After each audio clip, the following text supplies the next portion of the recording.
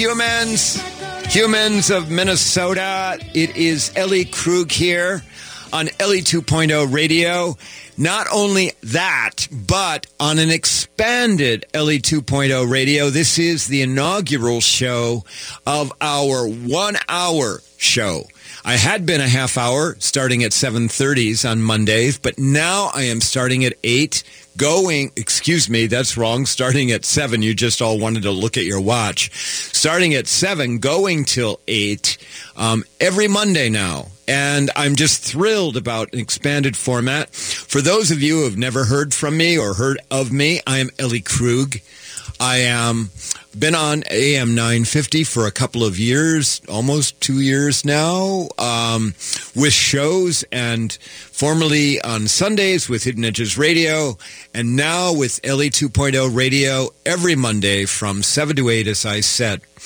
And let me also add, for those new listeners, that you are hearing what sounds like a man's voice on the radio, which I'm not really happy about, but I am female. I guarantee you, I'm sitting here right now with long blonde hair and da-da-da and all that stuff. I'm wearing a summer dress as we tape this show.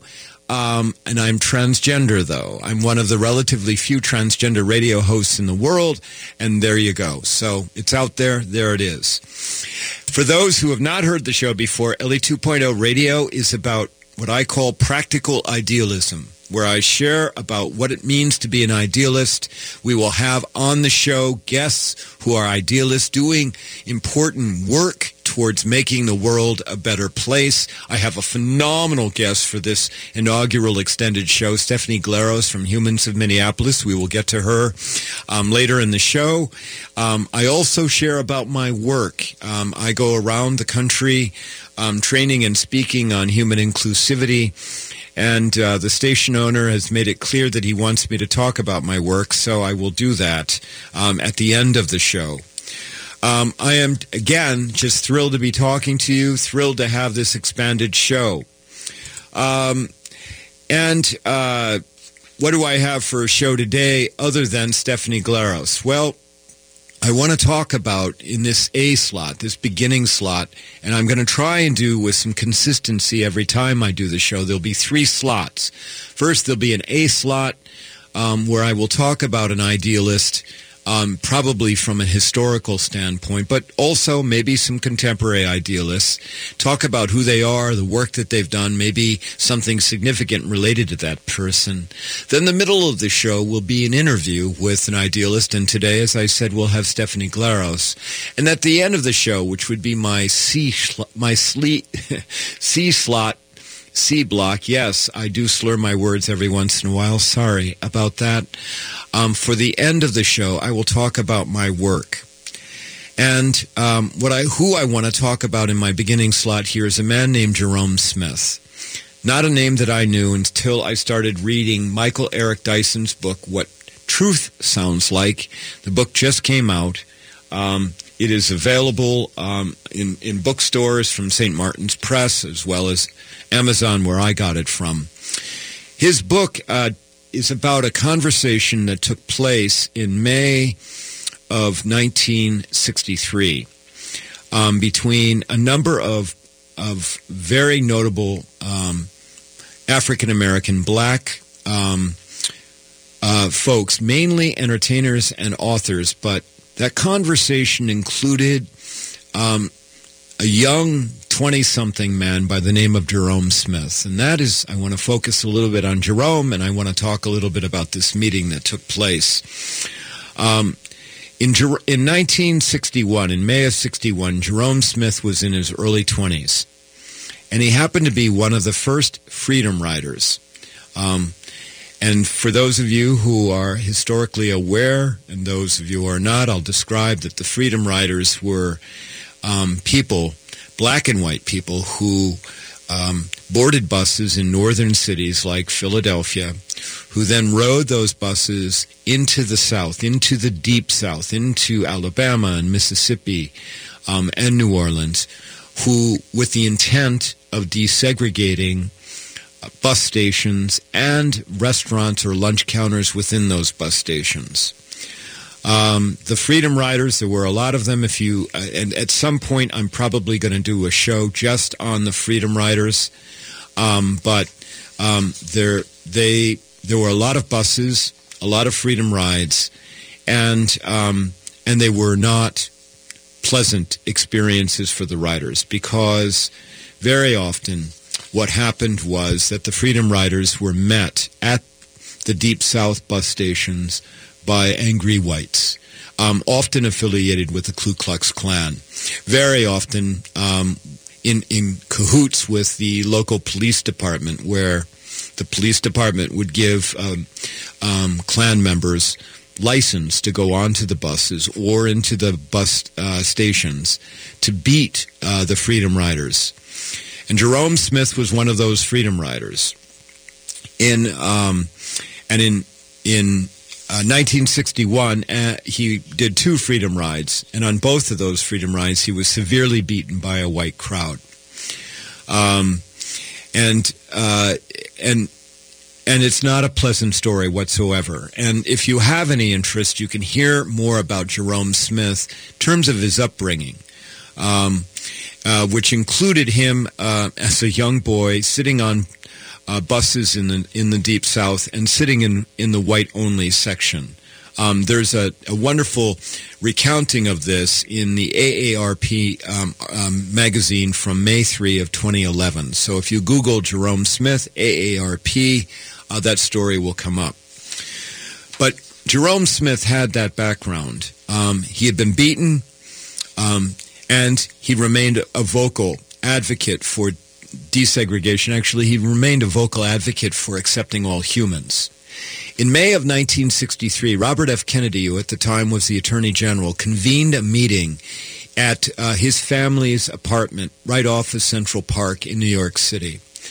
Among the people at that meeting were James Baldwin, the famous author, Harry Belafonte, and Lena Horne, who were both singers, and a white man named Rip Torn, who was a comedian, but very sympathetic to the black cause. One of the other people invited was a man named Edwin Berry from the Chicago Urban League, and he brought along Jerome Smith. The purpose of the meeting was for Robert F. Kennedy to be educated about the plight of blacks in America. And as some may recall, Robert F. Kennedy is one of my heroes. During that meeting, Kennedy started to talk about how he believed the U.S. Justice Department was protecting Freedom Riders because the Freedom Riders were still going on. And Jerome Smith interrupted Kennedy right there and started crying and said that Kennedy was wrong, that Department of Justice people who were at these bus stations when Freedom Riders arrived, all that they did was stand around and take notes. They did not protect the Freedom Riders whatsoever. And then Smith went on to tell Kennedy that there was no way he'd ever enter military service for the U.S. You may remember Vietnam was ramping up, starting to get on the radar in 1963. And Smith said there was no way that he would fight for the U.S. In other countries when the United States denied blacks rights at home. He even went so far as to say that he was getting close to picking up a gun himself to use against whites because of his great frustration with the federal government. Upon hearing that, as recounted in Michael Eric Tyson's book, as well as other accounts of this meeting in May of 1963, upon hearing what Smith said, Kennedy physically turned his back to Smith and started to engage the others. But author Lorraine Hansberry told Kennedy outright that he needed to listen to Smith, and that if he was insensitive to Smith, maybe she agreed that maybe the only alternative was violence. Eventually, Hansberry and Smith and others walked out of the meeting, feeling that Kennedy had turned a blind ear and eye to them. There were other things about the aftermath of that meeting I do not have to share, that I don't have the time to share. But as it turns out, many see this meeting that took place with Jerome Smith and others as a turning point for Kennedy, notwithstanding how he treated those people at that meeting. Shortly thereafter that meeting, he pushed President Kennedy to propose specific civil rights legislation. And then later, Robert F. Kennedy testified before the Senate Judiciary Committee. And he posed a question to the committee. And this question was this, quote, "How long can we say no to a Negro in Jackson?" That would be Jackson, Mississippi. "When war comes, you will be an American citizen, but in the meantime, you're a citizen of Mississippi and we can't help you," period, unquote. Idealists like Jerome Smith and the others that were at that meeting with Robert F. Kennedy aren't afraid to speak power to truth. To speak truth to power. I'm so sorry I said that the wrong way. Idealists speak truth to power, and they do so because it's in their DNA to do it. The example of Jerome Smith talking to Robert F. Kennedy is an example that we all need to remember, particularly in this time of our country, right now, as I tape this show, what's happening in America, and the failure to speak truth to power. We need to do that, and we need to call upon these examples to nourish us and to help us as we go forward. When we come back from the break, I'll be interviewing Stephanie Glaris about her project, Humans of Minneapolis, and talking about what makes her an idealist. You've been listening to me, Ellie Krug, on Ellie 2.0 Radio, a different kind of radio show, one that taps into idealism that all of us have buried within us. If you like what you hear, visit my website at elliekrug.com. I'll be back in a second. Thank you. Brending Electrolysis on Grand Avenue in St. Paul has been a leader in permanent hair removal for people of all skin types and backgrounds for over 30 years, celebrating diversity and priding themselves on finding the right treatment plan for each client's individual needs, regardless of race or gender. Services include electrolysis, body waxing, facials, microneedling, and permanent makeup. Book your 60-minute complimentary consultation, including a 15-minute treatment today for beautiful, lasting results. Visit brendingelectrolysis.com. AM 950 listeners, we have a home cleaning company with an offer just for you. They're Blue Sky Services. Blue Sky Services will wash your windows, siding, gutters, clean those black streaks off your roof, and much more. Window washing starts at $100. Siding cleaning starts at $199. Call Blue Sky Services at 651-447-4484 to ask for the AM 950 special. If you hear this, you have an exclusive house cleaning offer for AM 950 listeners. Call Blue Sky Services at 651-447-4484. That's 651-447-4484. Minnesota's original appliance specialist, Warner Stellian, is excited to announce the opening of its new store, located off Broadway and 35W in Northeast Minneapolis. Now, here's what we're going to do at our new store. We're going to sell all the best brands at guaranteed unbeatable prices. Then we're going to deliver and install them right and fast. It's been a long time since a new appliance store opened in the city of Minneapolis. You can see us from the highway. We're on the east side of 35W, next to Boyer Ford. Come for a visit soon. Northeast Minneapolis is known for its creativity, and you'll know exactly why when you eat at Hazel's Northeast. Their creatively prepared comfort food will have you coming back week after week. Breakfasts like biscuits and gravy, granola pancakes, and brisket hash. For lunch, homemade soup and one of the best Reubens in town. And don't miss the daily risotto or Chef Ali's ever-changing dinner specials. Come on in. Bring the whole family. Hazel's Northeast delivers real, good food. Family owned at 29th and Johnson in Minneapolis. No matter what your taste, you'll find the music you're looking for at the Electric Fetus. Pick from rock, pop, international, roots music, and so much more on CD and vinyl. Or create your own compilation of favorites with the exclusive Mix and Burn CD station, only available at the Electric Fetus. Dust off your vinyl or just make some space by turning your unwanted music into cash. The used selection changes daily, so check out the new arrivals often. 2000 4th Avenue South in Minneapolis and online at efetus.com. Hello, this is Ellen Krug from Hidden Edges Radio. When I'm not on the radio, I'm standing in front of audiences training about diversity and inclusion and on how to be welcoming to others who are different from us. More than ever, employers and organizations need professional diversity and inclusion training. I can offer that training through my company, Human Inspiration Works, LLC. I'd love to make your workplace or organization more welcoming. For more information, go to humaninspirationworks.com. Thank you.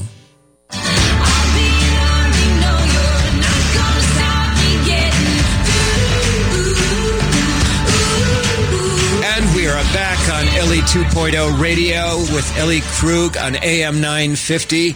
And as promised, I have Stephanie Glaros here from Humans of Minneapolis. Stephanie, welcome to Ellie 2.0 Radio. Thank you. I'm thrilled to have you. You know that you have been on my show when it was Hidden Edges Radio a couple of times. I wanted to have you back because you are, first of all, such a great guest.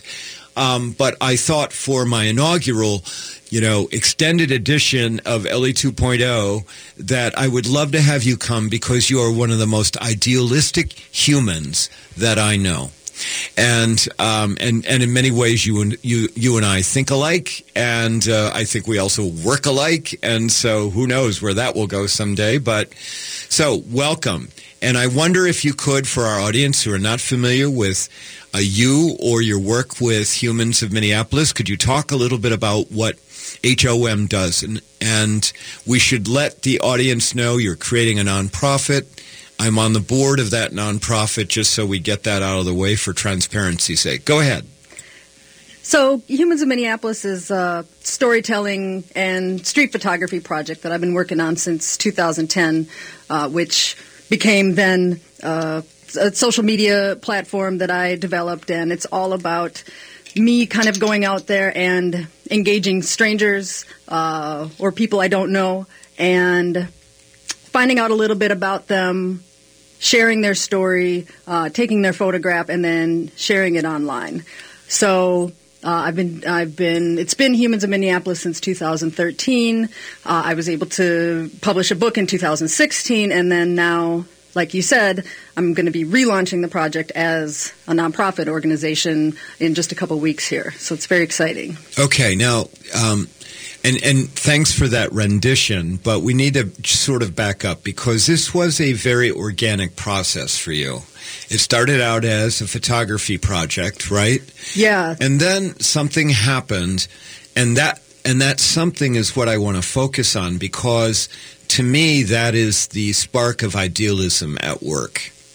Yeah, I mean, the reason I started it was simply that I've been a photographer my whole life, so I used to carry my camera with me when I'd walk back and forth from work downtown Minneapolis, and my path took me past the Greyhound bus station and the homeless shelter. And as I was sort of taking pictures and photographing sort of things in my environment, I wasn't paying as much attention to the people I was seeing every day until I started to realize I was seeing the same people every day, but we weren't interacting because we were different. And that... Different in the sense that you're a blonde white woman, youngish, and encountering people who were quote-unquote other in our society, people of color, people from, obviously, if they're homeless, a marginalized community. Exactly. So, there's these barriers that we sort of put up between each other, largely, I think, based on fear. And so... Fear, yep. So when I started to realize that, it just didn't really feel good to me to walk past people every day who I recognized and who I thought probably recognized me and not interact. So I began to use my camera as simply an excuse to interact with people who I normally wouldn't. And what did you say? I mean, what were you saying to these folks? Well, at that point, I was really frightened at the prospect. It was something that I had to literally force myself to do, and yet I just felt really compelled to do it. So I would approach them, and at that point I was just simply asking if I could take their photograph, just straight up, without really any purpose. I mean, I didn't even know at that time why I was doing it. I just knew that I felt that I should. And when people would say yes, I would bring the digital files home. I would make a little print, because this is before I had a smartphone, and I would hope that I would run into them again so I could give them the print. And what happened is people reacted really positively to the photos. People liked the photos that I was taking. And so despite the fact that it was something that scared me and really challenged me, that kind of gave me that positive feedback loop that I needed to to keep going. It kind of told me like, okay, you're onto something here. Okay. It gave you confidence. It gave me confidence because I know that most people don't like photographs of themselves. That's just kind of a universal thing. We all are our own worst critics, but the fact that people like the photos made me go, okay, well, maybe there's something here. So that's really where it started, is just simply a way for me to break those kind of social barriers that we put up between each other. And then from there, with the photos, you then stumbled on the idea of stories. Yes, and it was inspired by Humans of New York. So obviously Humans of New York is one of the most popular social media projects globally, period, on the internet. Brandon Stanton started it and grew to, he's got 18 million followers. So he sort of started a movement so that there's these Humans of pages all over the world. So when I realized that there were these Humans of pages, I thought, well, why not sort of relaunched the project, which at the time I called Minneapolis Strangers. I relaunched it as Humans of Minneapolis and then added that storytelling component. So that was the thing about Humans of New York, is he wasn't just photographing people, he was talking to people, and he was sharing their stories. And so I thought, okay, in order to kind of be part of this movement, I need to also incorporate that storytelling aspect. Okay, and then bringing us forward, you started creating stories, posting those stories on Facebook, right? Yep. And then out of that, somewhere along the way, somebody said, why don't you do a book? Yes, and along the way, I mean, my following kind of grew, and I got better at what I was doing. I got less fearful, and I just got a lot of really positive feedback about it. So again, it kind of helped me to keep going. And then in 2016, my publisher, Wise Inc., approached me and asked me if I was interested in doing a book, or if I had thought about doing a book, which I had. So that was the next big step in the project was creating the book, which is basically just kind of a best of the best stories, the best photos from the project. Okay, and that book is out now, right? Yes. And when did it come out? In 2016. All right, so you're out about 2 years. Because people are going to be wondering, first of all, describe the book. It's got a wonderful cover on it. Yeah, and my background is actually as in graphic design. So I created the book myself. I laid it out myself. I chose all the stories. I did most of the editing. And, it was kind of a marker in the project where it really, I think, kind of marked a point in time and kind of pushed me to want to think about what's next. Like, okay, you've been working on this for a while. Now you've got this book. What are you going to do with it next? And in the course of creating the book, what happened is I had the opportunity, or I should say the excuse, that I needed to actually follow up with some of my subjects. Because I often wondered, I would do this work, you do the work, you post the story, you see, people leave lots of positive comments. Sometimes people offer help even. Help to some of the people that you're posting about. Somebody needs a piece of clothing or some aspect to help their life, for some on the street, but not always. You've got, in your book, people who are not other in that sense, but people who are struggling in life in a variety of ways, right? And everybody needs some kind of help. So it could be something, really small to something really large. But I always wondered about the people who appeared on the blog, the people who I interviewed. I always thought, like, well, what happened after that? Like, did that have any effect on you? But I never really had, like I say, sort of the excuse or a reason to follow up with them. The book kind of gave me that reason. So I began to follow up with some of my subjects, and the things that they told me in terms of what happened after their interview was posted, after they shared their story, just kind of blew me away. I really had no idea until I started following up with my subjects for my book what kind of impact the work was having. And that was a real eye-opener for me. And again, one of the things that kind of pushed me to want to do more with the project. And, that led to the idea of creating the nonprofit. But it really proved this kind of idea that I really believe now, which is that all of our actions have an impact.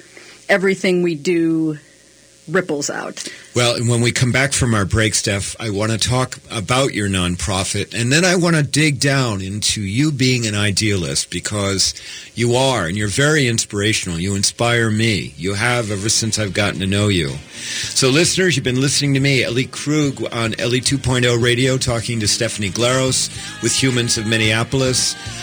This show is a different kind of show. We're tapping into idealism. I call it practical idealism that all of us have, wanting to have a better world. If you like what you hear, visit my website at elliekrug.com and sign up for my newsletter, The Ripple. When we come back, we'll finish our interview with Stephanie Glaros. Thanks. At Pride Institute, being LGBTQ+ is the norm, not the exception. Their highly trained and skilled staff understand your issues and will help you live a happy, healthy life as a proud LGBTQ+ person. They offer you hope to overcome your addiction and live the life you want. Their treatment programs are designed to assist you in developing the knowledge, skills, and attitudes for long-term recovery. Therapy groups include health education, LGBTQ issues, HIV and chronic illness, trauma, grief and loss, transgender support, nicotine recovery, education, and sexual health. Pride Institute offers a residential treatment program, a partial hospitalization program that includes day programming with lodging, and an intensive outpatient program. If you or someone in your life can benefit from guidance and coping skills, life balance, and other tools necessary for long-term recovery, check them out at pride-institute.com or call 800-547-7433 now. What kind of a jackass would let an animal pick their insurance? Did you really think a lizard could save you money on car insurance? Would you let a duck pick your health policy? Insurance can be a zoo, but this is ridiculous. What you really need is an insurance agent that isn't looking out for the insurance companies. You need Cheryl at Array, an independent agent with 30 years experience looking for the best rate possible. Quit monkeying around and call 763-504-3067. That's 763-504-3067 for Cheryl at Array, representing you, not the insurance companies. Enjoy a delicious home-cooked breakfast or lunch away from the kitchen at Milda's Cafe, now open 7 days a week. Milda's Cafe has been cooking up family favorites since 1964. Grab a coffee and sit down for a delicious Philly scramble, house-made rolls, or Denver omelet. Stop in for lunch where you'll find authentic Finnish pasties every Monday, Wednesday, and Friday. Open weekdays 6 to 3, weekends 8 to 2. Milda's Cafe on Glenwood Avenue, 4 blocks east of Penn.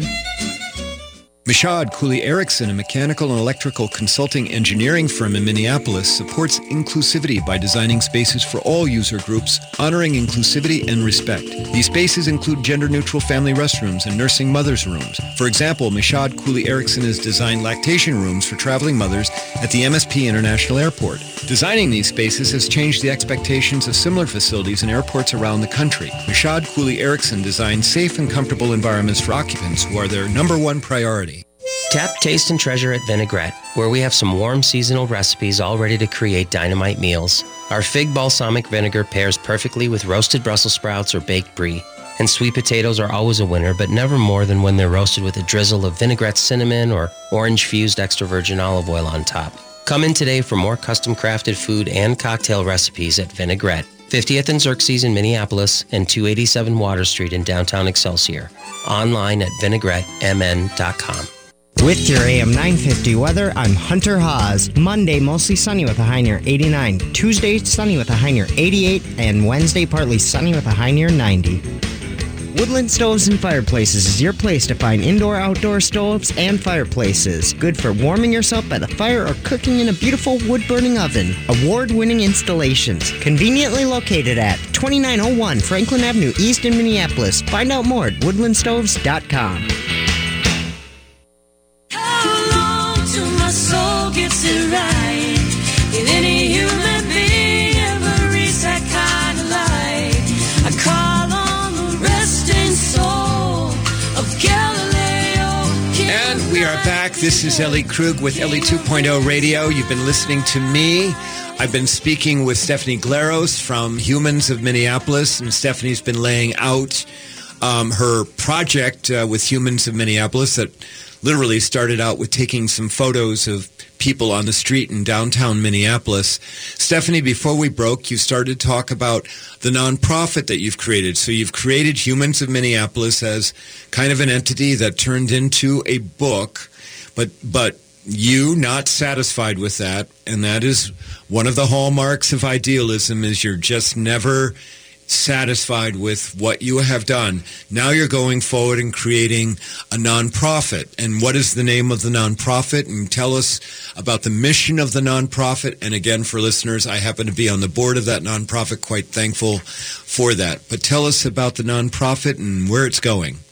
So the nonprofit is also called Humans of Minneapolis, and it really came out of both this realization that this storytelling and the sharing of these stories on social media was having this positive ripple effect in the community.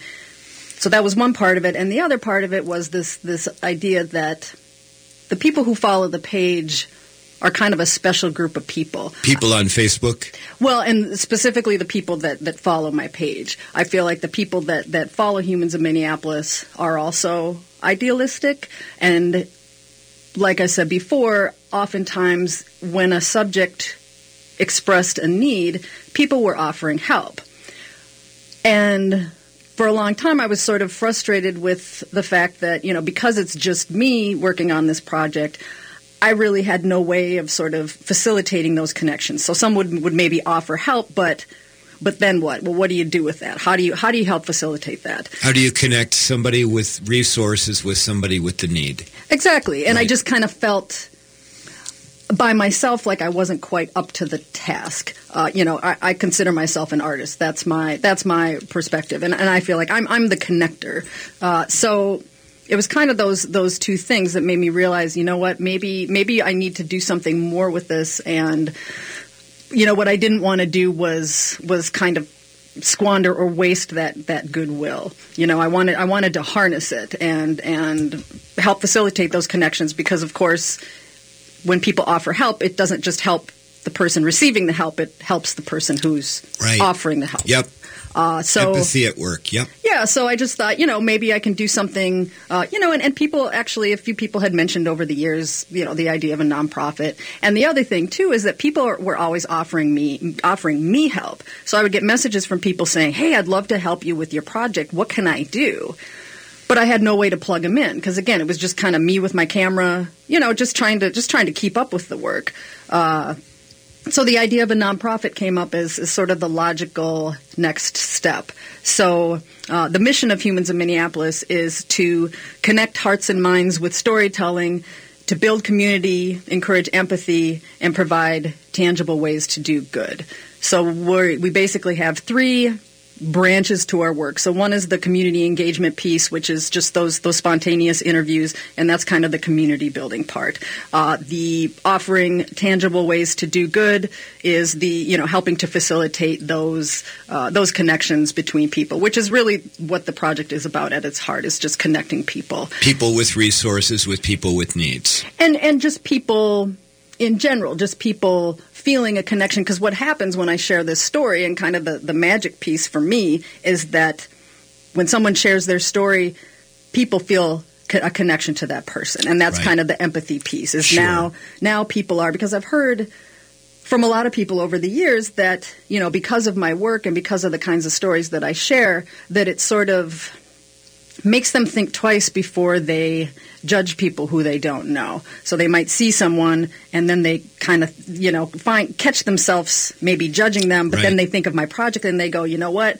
I don't actually know what's going on with this person. Maybe I shouldn't jump to those conclusions. Right. And then third, I really want to, in the future, create events and connect what I'm going to call connection spaces, where it's been a dream of mine for a long time to be able to create opportunities for people to interact with each other who maybe normally wouldn't. So it's almost like recreating my experience, because I have the ability, I have this excuse to kind of talk to whoever I want to. I thought, well, what if I can kind of maybe create some events where other people also have that opportunity? Because to me, it's just a wonderful, I receive so much, and I get so much out of doing the work that I want to kind of share that experience with other people. Right. So part of what you're talking about is how we humans group and label other humans. That's my work, and my work combating that. And the power of human familiarity, that when we become familiar with people, it draws us in. Sometimes it pushes us apart. I didn't want to know that about that person. But for the most part, when we hear that people are surviving the human condition just like we are, we realize we're not alone, and we're drawn to them. So your work is those principles in a different format, a different way. So Stephanie, this show is about practical idealism, and I think that what you've described is absolutely practical idealism at work. Tell me, what do you think it is about your background? What is it about growing up or experiences that you've had that causes you to do this work, okay? Because we know that there are many people out there that are empathetic. I mean, I go and train. I say 99% of all humans want to do good, okay? But very few do what you're doing. Very few do the work that I'm doing. What is it about you? I think I've always been a very positive person. I come from sort of a long line of very positive people. Okay. My grandmother, super positive. I mean, if you know any other people with the last name Glaros in the Twin Cities, they're probably cousins of mine, and if you know them, you'll probably say yes, that they're also positive people. So that's just kind of my upbringing. And when you say positive, believing in the good of other people, believing in the good of life? Yeah, I mean, it's kind of a glass half full situation. So it's kind of, as much as possible, looking at each situation as, what could potentially come out of this that's good, even if it's not necessarily a good situation. And yes, definitely, I believe that people generally are good and want to do good. Yep. I think that we are, in our hearts, we desire to do good and to do the right thing. That's just been my experience. I understand that not everybody's like that, and that's not everybody's experience. I think it is the vast majority of us, though. But most of us are afraid. We're afraid, and there's a lot of really negative stuff out there. So sometimes it's kind of easy to forget that at our most basic level, we do want to do good. And I also think I was very influenced by the Grateful Dead when I was younger. That. Yeah, I mean, that. I discovered the Grateful Dead when I was in high school, and immediately was really latched onto that subculture, and a huge. I mean, the motto of Deadheads is "Be kind." There's also a great Grateful Dead lyric that goes, "Strangers stopping strangers just to shake their hand." And it's really a big part of that Deadhead experience was, and for me at a very young, impressionable age in high school, so I was traveling around the country and I was meeting people from, other areas of the country, and there's just a real spirit of camaraderie and, people helping each other, and just kindness is very highly valued in that subculture. And that was very, very influential on me. Okay. So I definitely feel that that's a big part of it too. And I don't think that idealists, just sort of wake up one day and we're idealistic. We do have experiences. Many times it is the kindness of other people or the inspiration of other people who are being kind, and we see that, or we're told that. Well, Steph, we're going to run out of time here. If people want to buy your book, where can they get your book? It's on Amazon. Okay, and the title of the book is? Humans of Minneapolis. All right, and when will the nonprofit be live, and how will people be able to read about it or find out about the Humans of Minneapolis nonprofit? The best way to get information is at humansofminneapolis.org. It's up now. It's not completely populated, but for the most part, you're going to find information there about the nonprofit. And following Humans of Minneapolis on Facebook is going to be the best way to kind of keep up with the work and watch it as it grows and evolves. And if people want to donate to the nonprofit, is there a give button on the website? There is. Okay. Well, Stephanie, it's just been wonderful to have you on the show, and I just love it that you're my first guest for the expanded Ellie 2.0. Thanks so very much for being on the show. It's an honor to be here, Ellie. Oh, thank you. So I've been speaking with Stephanie Glaros with Humans of Minneapolis about her project now morphing into a nonprofit and her work of connecting humans, which is so incredibly important in our time today. If you want, check it out, and when I come back, I will give you my thoughts about my work now. Thank you. Brending Electrolysis on Grand Avenue in St. Paul has been a leader in permanent hair removal for people of all skin types and backgrounds for over 30 years, celebrating diversity and priding themselves on finding the right treatment plan for each client's individual needs, regardless of race or gender. Services include electrolysis, body waxing, facials, microneedling, and permanent makeup. Book your 60-minute complimentary consultation, including a 15-minute treatment today for beautiful, lasting results. Visit brendingelectrolysis.com. At Pride Institute, being LGBTQ+ is the norm, not the exception. Their highly trained and skilled staff understand your issues and will help you live a happy, healthy life as a proud LGBTQ+ person. They offer you hope to overcome your addiction and live the life you want. Their treatment programs are designed to assist you in developing the knowledge, skills, and attitudes for long-term recovery. Therapy groups include health education, LGBTQ issues, HIV and chronic illness, trauma, grief and loss, transgender support, nicotine recovery, education, and sexual health. Pride Institute offers a residential treatment program, a partial hospitalization program that includes day programming with lodging, and an intensive outpatient program. If you or someone in your life can benefit from guidance and coping skills, life balance, and other tools necessary for long-term recovery, check them out at pride-institute.com or call 800-547-7433 now. Stand up, you've been sitting way too long. Hello, this is Ralph Nader, host of the Ralph Nader Radio Hour. Join me and my guests every week when we dive deeply into the subjects that matter to you the most, but are rarely on the mass media. Every Sunday for early birds at 7 a.m. and Monday at 6 a.m. And if you're not an early bird, 9 p.m. on Monday, right here on AM 950, the progressive voice of Minnesota.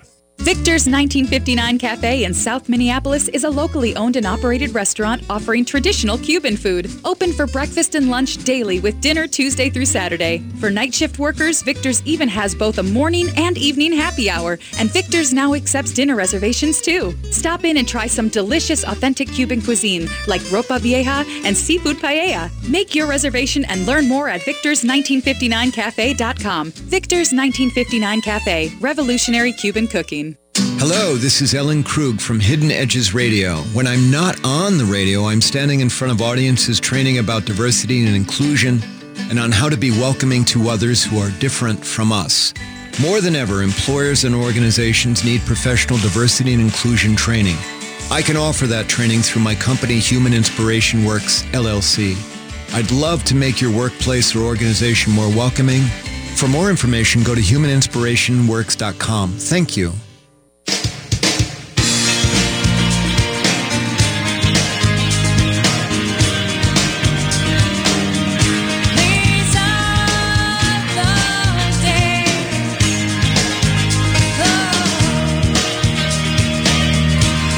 We are back on Ellie 2.0 Radio. This is Ellie Krug. You've been listening to me.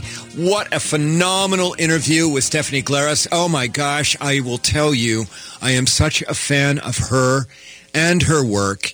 And someday my hope is that she and I can collaborate to create a very impactful event in the Twin Cities around the concepts of empathy, seeing quote unquote other, and about doing good for people who lack resources. So stay tuned on that. This last block, what I call my C block here, is where I talk about my work and what I'm trying to accomplish in the world. So to recap a little bit for our new listeners, for the last year and a half, I've been building my company named Human Inspiration Works, LLC, by conducting trainings and talks where I speak about the need for greater human inclusivity. That is about including people who we group and label as other, into our lives, into our workplaces.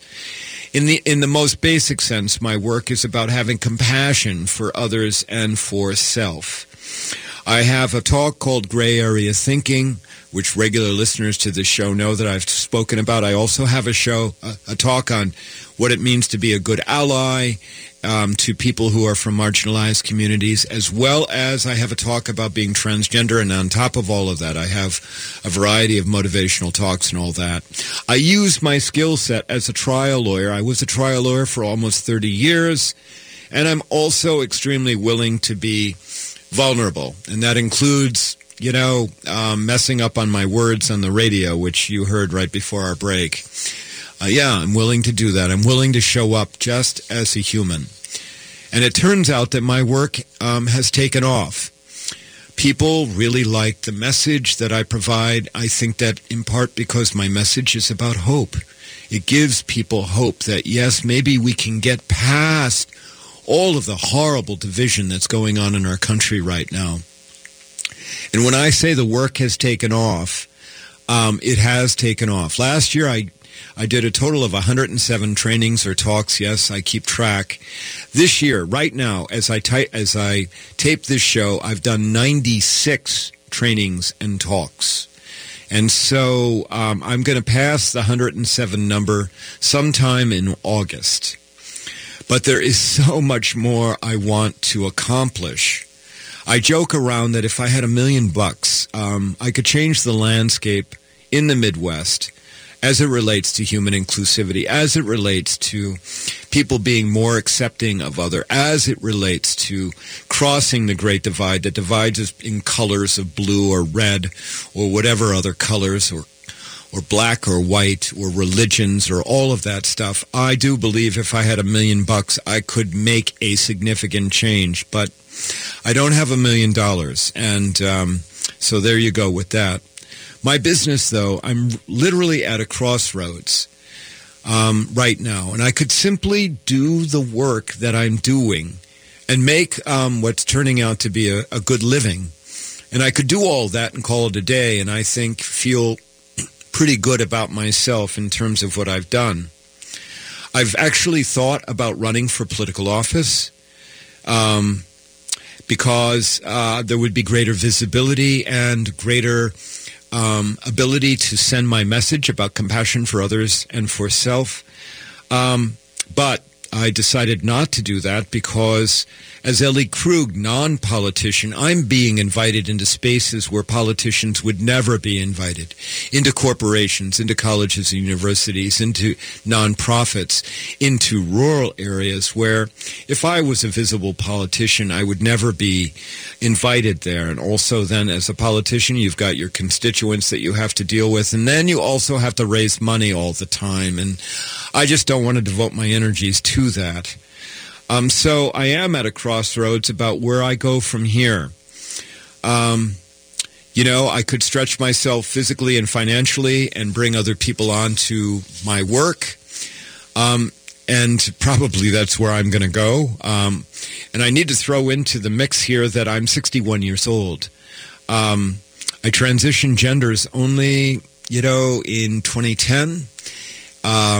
At late 2010, so I have only been able to live as me, as Ellie Krug, for barely 8 years, and in that time, exercise my idealistic heart and show up really as me.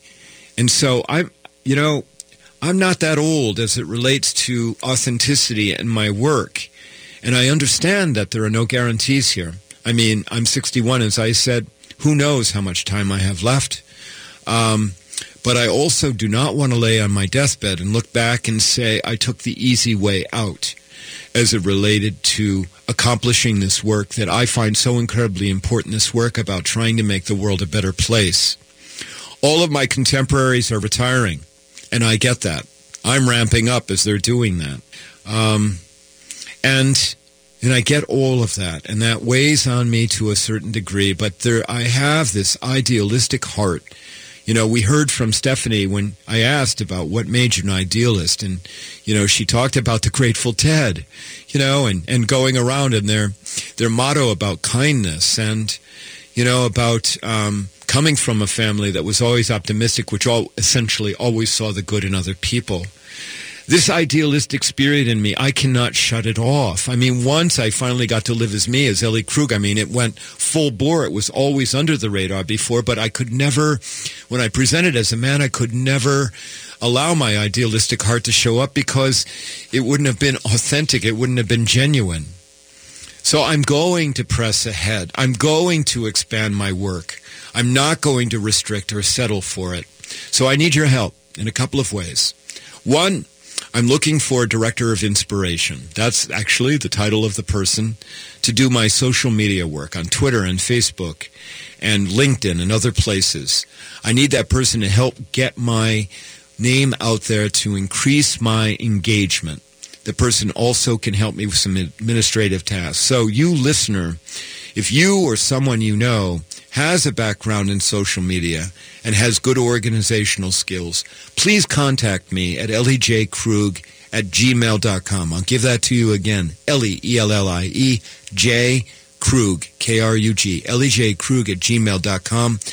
Email me. I will send you or whomever a full job description for my director of inspiration. On top of that, I need your help in another way. I'm not going to be content with doing what is shaping up to be maybe 140 trainings this year. I want to speak in front of way more audiences, in rural Minnesota in particular, but I'll come up and speak in the metro. I want to talk to audiences that are not used to understanding or hearing from people who are other, quote-unquote other. I am other. I do charge for my time most of the time, but not always. I find that when you don't charge, when you give it away, far less people show up, and it's not very well organized at those times. This is my remaining life's work, and I really appreciate that you are listening to me, that you give me your time every week, that you're willing to listen along as I do this work. All right, I need to pay the bills now, so I need to give a big thanks to our sponsors, the engineering firm of Michaud Cooley Erickson, the Pride Institute, which is a drug and alcohol residential center, and outpatient recovery center. There's my tripping. And Brending Electrolysis. Tell Bev that I sent you. Bev does great work. We could use some more sponsors. If you love this show, if you love this work, please let me know. We would love to have you as a sponsor. And a big thanks to my producer, Brett Johnson. You rock, Brett. I'll be back next week, and again in expanded format. Thank you.